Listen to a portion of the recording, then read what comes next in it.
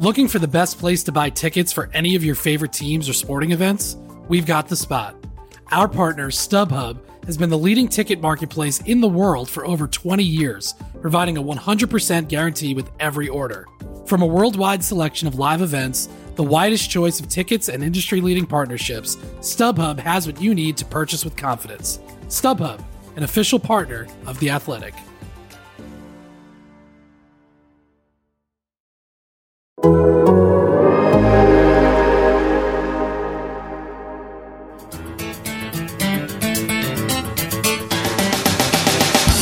Hello and welcome. It is Monday, and that means I am your host, David Ubben, and my co-host every Monday, Andy Staples, The Athletic's national writer. Andy, quite a week in the SEC. Before we get into it, let me preface this by saying that Football and Grits holds no financial responsibility for whatever happens in the next 30 seconds. But I'll ask you a question. Should Alabama and Georgia fans just go ahead and buy their tickets, make their hotel reservations, and begin assembling their plans to have socially distanced meetups in Atlanta around, say, 2 months from now? No, because this is all potentially going to get weird. We watched a Big 12 weekend. We watched a Big 12 Saturday. Like, I didn't know I was on a Big 12 podcast, but apparently I am. Like, the only team that played great defense was Kentucky, stopping the air raid, holding it to 0. Well, the air raid got 0 points. Mississippi State's defense did score 2. But, yes, nobody's playing any defense. Well, maybe Georgia. Georgia-Tennessee felt like the most conventional result of Saturday. And I say this, and I don't want people to think that I'm making fun or that I'm mad or that I want 9-6 overtime games or 3-2 games back in the SEC, because I don't. I was highly entertained by what I saw on Saturday. I just think it's funny because you've had SEC people chirping at Big 12 people. Well, that ain't football. That's flag football. Hey, well, we would just have two-hand touch. Well, look like two-hand touch out there in the SEC. So, but that's what this is. I mean, the offenses are getting pretty good. You've got some pretty good offensive minds in the league now, and the defenses are going to be stressed. And I think you saw that. And you also saw how things can be kind of cyclical. There are years where the defenses are better and years where the offenses are better. Well, this is one of those years, especially because of the pandemic, where if you've got some experienced offenses that know what they're doing, the defenses are going to have a hard time catching up. Very, very true. Well, thank you guys for subscribing. Leave us a review. Give us a 5-star rating. It helps get the word out. Maybe we need a crossover episode with One True Pod, our Big 12 podcast. Also, you can listen to the Andy Staples podcast. Andy, you're there every week. Plenty more college football talk outside of the football and Gritsaverse. We got a full week of content. We're going to change the name of the Andy Staples show to Football and Mayonnaise.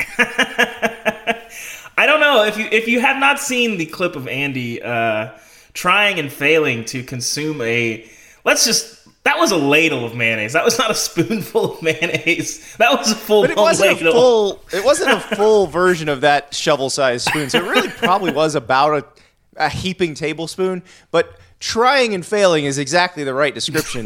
The second it hit my taste buds, my gag reflex kicked in. My body protected me from the devil's pomade. And I want to thank my body for that. We need to put that on YouTube as a try to finish this video challenge because I failed. I could not get through it. But we got a full week of content, mayo-free content on Football and Grits. I had some grits last night, actually. And then, if you want to subscribe to The Athletic, go to theathletic.com/grits. You can read Andy's stories. You can read my stories. You can read our entire SEC college football coverage and the rest of our coverage from the 400-plus writers. Plus, you can hear Football and Grits ad-free. And, of course, you can listen to us wherever you get your podcasts. Well, Andy, it's Monday. We got some awards to hand out. But before we get into the hardware, we got to look at a quick hard knock for Mr. Sam Pittman. What did you make of the spike heard around the South from Bo Nix? Well, they blew the call, and part of the way they blew the call was blowing the whistle. You know, one of the things they said in their statement, the SEC officiating statement that went out on Saturday night was they blew the whistle and there was no immediate recovery. And there wasn't an immediate recovery because there was kind of like a Benny Hill skit going on with the ball. And But if you watch, there's an Arkansas player dives for it, and it kind of pushes it, and there's an Auburn player that's about to go pick it up, and then there's an official coming in, blowing the whistle over and over again, making the incomplete pass signal, and then the Auburn player kind of backs off, an Arkansas player picks it up. So if you're Arkansas, you're going, wait, our guys were trying to recover it immediately and then recovered it as quickly as possible. So you're basically admitting you blew that call. I understand where the officials are coming from. I have a hard time being too hard on them. I've done the try to officiate the Georgia spring game deal, and it's really tough. There's a lot of things you're not thinking about, and I guarantee you something you're not thinking about if you're an official, when you watch Bo Nix make the "I'm gonna clock this" signal, and then he fumbles the snap, but then he still attempts to clock it. You're not thinking, is he facing forward or backward when he clocks it? Yeah, I've never seen a backward spike. It doesn't go through your mind. No. And I think I get it. You want to try and keep safety in mind. So it's easy to say, well, just don't blow the whistle, let it play out. But no one's thinking that's a fumble live. They do just say that though. Things. I mean, when the officials talk, when they have their workshops and everything, they do say, try not to blow the whistle unless it's an obvious reason to stop play, because you might want the play to continue so you have something you can review. Mm-hmm. And in this case, it's hard to review it because how many players stopped when they heard the whistle? You don't know. Yeah. So it makes it impossible to review. I don't know what to tell Arkansas fans. I feel bad for them. It's one of those things that there's no good answer there because it's Can I tell them something? Spot. Please do. It sucks that you lost this game. You have a coach, though. Yeah? You got a good coach. Arkansas's a tough team. I don't think they're good, but they're tough. Watch them play the first 3 weeks. They look like a completely different group of people. And I realize they got a grad transfer quarterback in Felipe Franks, but most of those guys were on the team last year. This same group that lost to Western Kentucky and the quarterback that Chad Morris ran off. And listen, they are playing so hard for Sam Pittman. That tells me that it's going to work out. Long term. They're going to be able to get it figured out. And look, anybody who dealt with Sam Pittman in the past knows he's a real dude. There's no BS with him. And that's the thing you needed with a situation like Arkansas, where you've got guys who are still recruited by Brett Bielema, who, Chad Morris comes in. You have a miserable couple years. I'm sure if you'd have hired somebody who was kind of a car salesman, they would have checked out. But they didn't.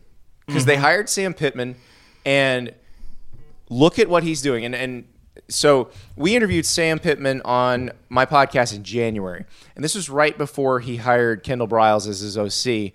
And I think he'd already identified him and was going to hire him. They're just getting the paperwork through. But I remember talking to him about what offensive philosophy he wanted, and it was almost like he was throwing shade at what they'd run at Georgia the previous couple of years, because he said, well, you can't play bully ball anymore. You have to spread it out. You have to go up tempo. And that told me this is not a guy who's just going to have offensive line. I'm going to run the ball as much as I can. I'm going to put 9 offensive linemen on the field like Stanford mentality. They're not going to do that. Mm-hmm.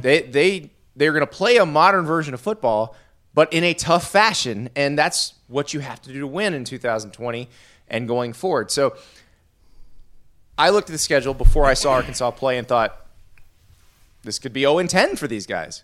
Okay, they're 1-2 right now, but I think they could win a few more, and I think you can recruit on that. You can say, look, our trajectory is going in the correct direction. It sucks that you lost that game, but you have a coach, and you should really be glad about that. I think you're right. Well, let's get into the hardware for another week of SEC football. We'll start with the best game. There's a couple candidates. There was a lot of entertaining games. But for best game, I went with the one that got relocated at the last minute. Missouri, Eli Drinkwitz getting a huge win, beating the defending national champs, doing it with a goal line stand. Can we say that anymore? Well, they lost to Mississippi State and Missouri, for goodness sakes. The defending national champs are the defending national champs. And I don't think they're going to get to defend it. An interesting note from our colleague Peter Baugh here, by the way. Connor Bazelak, the only SEC quarterback since the turn of the century to have 400 pass yards, 4 touchdowns, 85 completion percentage rate and no picks in a game. The only two others that have done that against a Power 5 school, Geno Smith and Phil Rivers. That's pretty impressive. I don't care who you're playing. Right there. That is pretty good, especially for a guy in Connor Bazelak who's a young kid and hadn't played a lot of football. Here's my question to you. Two, really. One, is LSU the worst team in the SEC West, and what do you do with Bo Pelini? So I don't know if they're the worst team in the SEC West, but they now look like they could lose to anyone in the SEC West. Mm-hmm. I mean, that any game seems like danger. I mean, can you imagine when they play Ole Miss? What's that going to look like? I mean, we may see it next week. They're going to Florida. Florida is basically them with a better offense. Mm-hmm. So Florida's offense is going to have no trouble with LSU's defense.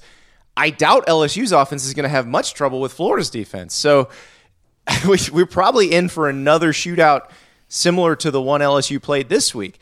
The Pelini thing's crazy because they're paying him so much money. But, I mean, you can say, oh, there was a pandemic. They didn't have time to learn the scheme. Well, Ole Miss's players had time to learn their offensive scheme. Mm-hmm. Like, you can't make that excuse.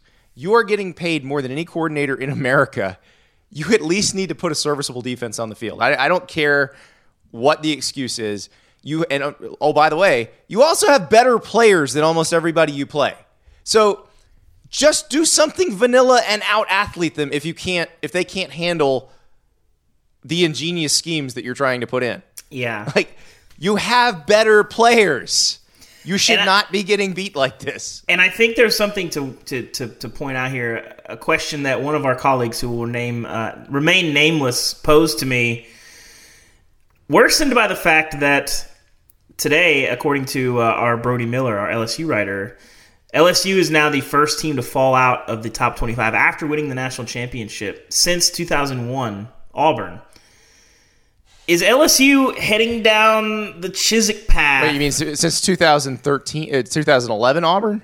I believe that's right. The year after the Chiswick comeback. Got you.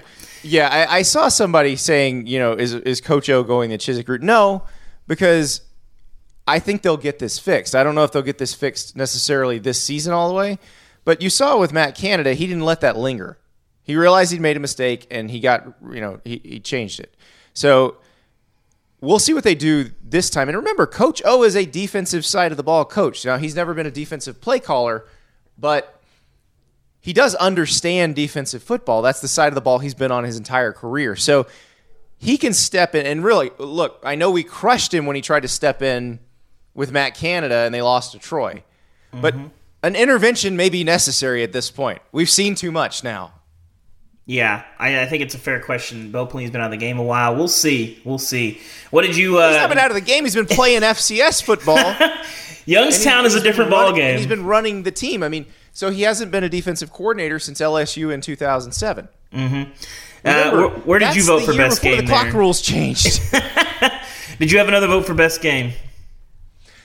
My favorite game was Alabama Ole Miss. I just loved every second of that. It was great watching Lane Kiffin's offense just go crazy on Alabama's defense. Nick Saban screaming into his mask, and I felt like it was almost like screaming into the void.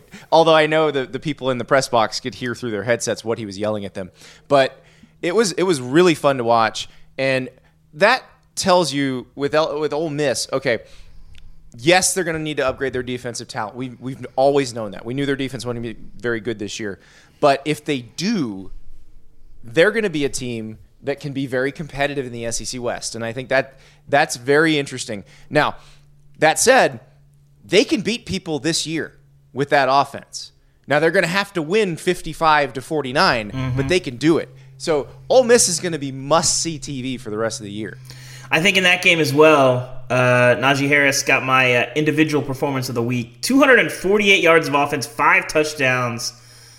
That's a lot. He was incredible. That was what we were told he would be as a recruit. And we saw him in the second half of that national title game as a freshman, where I still firmly believe Nick Saban decided to go more with Najee because he wanted Tua to be comfortable and play with a guy that he'd played with the twos that whole season. Because Otherwise, why wouldn't you just go with your regular starters? But now we've seen Najee, and Najee came back to show he could do this. This was one of those where he could have left, but he came back to prove that this was the kind of runner he can be. And I tell you what, with that offensive line, and then Mac Jones, what was he, 28 of 32 for over 400 yards? I mean, that's a really tough offense to stop. And, we heap all the praise on the Ole Miss offense because they're doing that to Alabama's defense.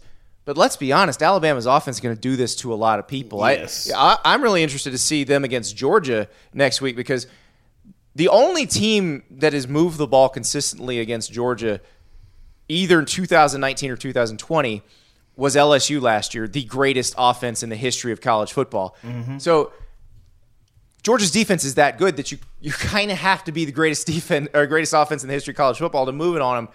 So what can Alabama do? I have a sense that Alabama is going to be able to score on them a little. Probably not like Joe Burrow and company, but enough to make that really interesting and potentially win the game. Yeah, that game's going to be fantastic. We'll talk about it plenty more as we get into this week on Football and Grits. Andy, your vote for best individual performance of the week. I'm with you on Najee. He was just absolutely incredible. That was, I mean, that whole Alabama offensive performance was amazing, but that was what we've been waiting to see from Najee, and it was good to know he's got it in him. Across the west side of the SEC, Tom Herman didn't get it done in Texas, but did anybody else need a win more badly on Saturday than the $75 million man, Jimbo Fisher? He gets one, a huge one, upsets Florida at home. His first really big win at A&M. The Aggies get my best team performance of the week. Isaiah Spiller, 27 carries, 174 yards, a pair of scores. The how is just not as important as just the what. They had to beat somebody. It was not looking good for the Aggies. Here's the thing, David. Let's think about this. It's a fumble and a field goal because Florida was going to go kick that field goal if they don't fumble, and Florida was going to win that game. So we're really talking about one play that may change everything, and that's what happens. I mean, I did a story a few years ago when I was at SI about a third down play that Chris Leak ran in 2004. And how the ripple effect it had on college football for years. And that's the sort of thing that can happen. And that fumble may be one of those plays because is Texas A&M really that much better than Florida? No. I'm not sure they're better at all. Again, if that fumble doesn't happen, Florida kicks that field goal and Florida wins. And we're acting like Jimbo Fisher is a dead man walking today. Instead, you look at that schedule and you say, you know what? Their next 3 games are pretty winnable. They could be 5-1 going into a pretty rough last 4-game stretch, but you'll take that 5-1 going into that stretch, and then maybe you've built some confidence up. I thought that offensive line looked great. Isaiah Spiller was really good, but a lot of the reason was A&M was blowing Florida off the ball, and it gave Isaiah Spiller and Aniyah Smith quite a bit of room to run. And so that and that A&M offensive line is a group that they've played together a bunch of consecutive starts. I think the least number of consecutive starts started last year, but they've got I think their right tackle is a 4-year starter now. So they've got a bunch of guys who played, but they've never been particularly dominant together. They looked that way on Saturday. So if they can get this figured out over these next 3 weeks, which these are games they play Arkansas, South Carolina, and Mississippi State. They can win all 3 if they play them well. They could be a team to reckon with later in the season. Mm-hmm. Well, the worst team performance of the week, I went with Mississippi State. 44 in the opener, 14 week 2, no touchdowns, no points other than the safety. Has the pirate ship officially run aground? You were skeptical that this was going to be something that they saw, what Arkansas did to them, that they saw for the rest of their time. I mean, Kentucky, similar game plan. If you can't put up a touchdown against anyone in the SEC, much less Kentucky, I'm not sure where you go from here. It's been a crazy roller coaster. And Mike Leach said the we're going to purge the players that aren't. Listen, I know that's what he's gone to every time he's not had success. It's not always the players, Yep. In this case, you've got to figure it out. You're the one getting paid all that money. You figure it out, why it's not working. And it may be in the Pac-12 that only Washington could pull that off, that they were the only ones capable of playing that kind of defense, and there's just better players in the SEC that you've got to contend with. But like I said before, Mike Leach has better players than he's ever had before. So you're going to have to be a little bit flexible. And I realize that the air raid is what it is. You've decided that you're not going to change that much, even though Lincoln Riley and Dana Holgorsen have done quite a bit to extend the air raid and make it more versatile. You're going to have to figure out how to do that. You're going to have to figure out how to run the ball against a three-man front. Because honestly, if you're in the SEC and you can't just hand off against a three-man front, you're dead. You're absolutely dead. There's nothing you can do. And I don't care if that worked in the Big 12 or the Pac-12. It will not work here unless you can say, oh, you're going to rush 3 and drop 8? Great. We'll take 6 yards a carry every single time. Thank you very much. And he's got the back to do it. Have the offensive line to do that, by the way. He's got the back and the offensive line to do it for sure. It's they are going to have to adjust. There's no question about that. I think at this point, they're not going to be facing, even the teams that love to play man, the Georgias, the Alabamas, the Tennessees. I'll be curious, to see how those teams. They don't love it so much that they want to lose. Exactly. That's the mesh thing. is going to be a killer if you try to do that. But here's a great example. Nick Saban won a game. What was the final score? 65-49. Yes, I believe something along those lines. Would Nick Saban have won a game like that in 2010? No. Absolutely not. But he adjusted. Mm-hmm. In 2012, Hugh Freeze and Kevin Sumlin show up in the SEC, and they're running offenses that Nick Saban does not have the defensive personnel to deal with. And so he began adjusting his recruiting immediately. And then he adjusted his offense. And now Alabama is capable of winning a 65-49 game. I would argue, though, that if you look at Alabama, if you want to come in and play them a different way, they'll be happy to beat you 21-10 as well. You have to be able to win multiple ways when you're playing against this level of talent on the field and this level of talent in terms of coaching. Mm-hmm. Anybody disappoint you more than Mississippi State this weekend, Andy? Florida's defense. And I think we saw that coming. I think anybody who watched them play the first couple games saw that this was coming. And I get that everybody wants to fire Todd Grantham. I don't put this on Todd Grantham. I put this on the entire staff because this is a personnel depth problem. This isn't a scheme problem. When you're getting blown off the ball like that, it doesn't matter how you line them up or what play you call. You won't win. So that's the issue. This is a getting beat on the recruiting trail problem that they're having right now. And I'm not sure there's a schematic fix for it when you have to play who you have to play, because there's some really good offenses coming down the chute for Florida. And LSU, for all of their issues, their offense is not bad and feels like it's getting better. Mm-hmm. So you're gonna Terrace Marshall has to play against that defense next week. I'm sure he's licking his chops. I mean, it's something that Florida's got to get fixed, because they're not beating Georgia playing defense like that. Because if you let Georgia score at will on you, which, by the way, if Texas A&M is blowing you off the ball like that, Georgia will too. You're not going to score like you did against Texas A&M because Georgia's defense is much better. So, Florida has to beat Georgia now. That's the interesting thing. With LSU not being as good, Florida actually got the scheduling advantage this year. And Georgia has to play at Alabama. But by losing at Texas A&M, Florida gave Georgia a mulligan. Georgia can lose to Alabama with no repercussions whatsoever.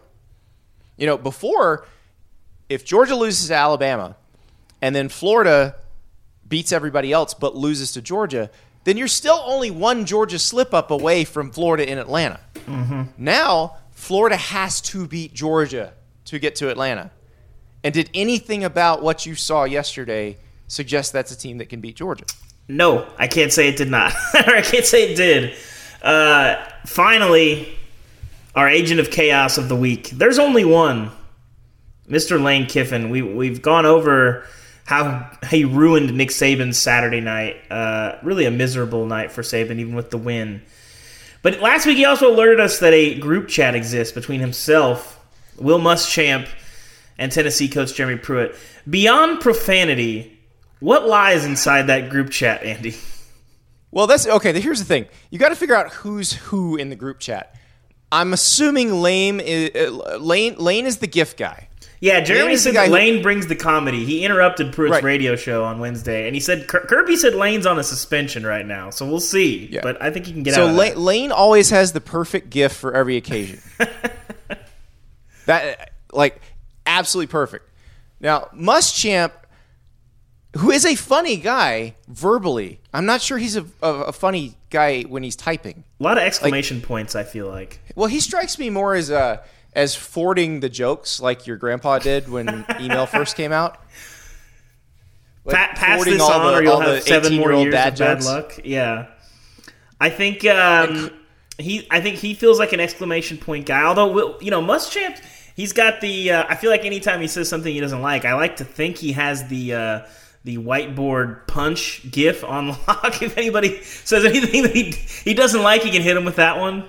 I don't think he's much of an emoji guy, but my guess is he loves the emoji with the steam coming out of the nose. That's got to be his favorite. Kirby, no question. I think Kirby's only contribution to this group chat is Lane and Pruitt and Muschamp are getting rolling on a topic. Remember when Saban did this? Remember when he made us wear ties to this function and none of us wanted to go? And remember that? And Kirby's just going, come on, guys. It's just, come on, guys, ... That's all he... And then, every once in a while, he just throws that in there. I like it. And then maybe dropping a golf tip every now and then. Visor wearing tips. Yeah. How do you get the perfect bend on a visor? I like it. Yeah, because now Lane's a visor guy, too, but, come on. I think Kirby's the best visor guy of that bunch. Kirby, the pure visor guy. Pruitt evolving into a babushka guy at this point. And then we how much of the group chat will be spent this week clowning Jeremy Pruitt's checkerboard babushka? I have to think it's a high level. I have to think so. I don't know. I don't know that the CDC the signed SEC off version on that of that famous National Geographic cover. Photoshop, folks. Get to work on that. I need to see that. That's right. I need to see Jeremy Pruitt on the cover of National Geographic. Oh, man. Well, that will do it for this week's Football and Grits. Another week of SEC football behind us and still plenty more in front of us. Again, thank you for subscribing. Leave us a review. Leave us a rating. Tell a friend and listen to Andy Staples' show, The Andy Staples Show. I don't know where you guys came up with that name, but Football I like and it. Mayonnaise. We're just going to call it Football The and Andy Mayonnaise. Staples Show, Football and Mayonnaise. Thank you for listening to Football and Grits. I am David Ubben. For Andy Staples, that'll do it for this week. We'll see you guys again tomorrow with Aaron Suttles, our Alabama writer, answering your questions and talking plenty more SEC football for the rest of the week. Thanks for tuning in. We'll see you guys again soon.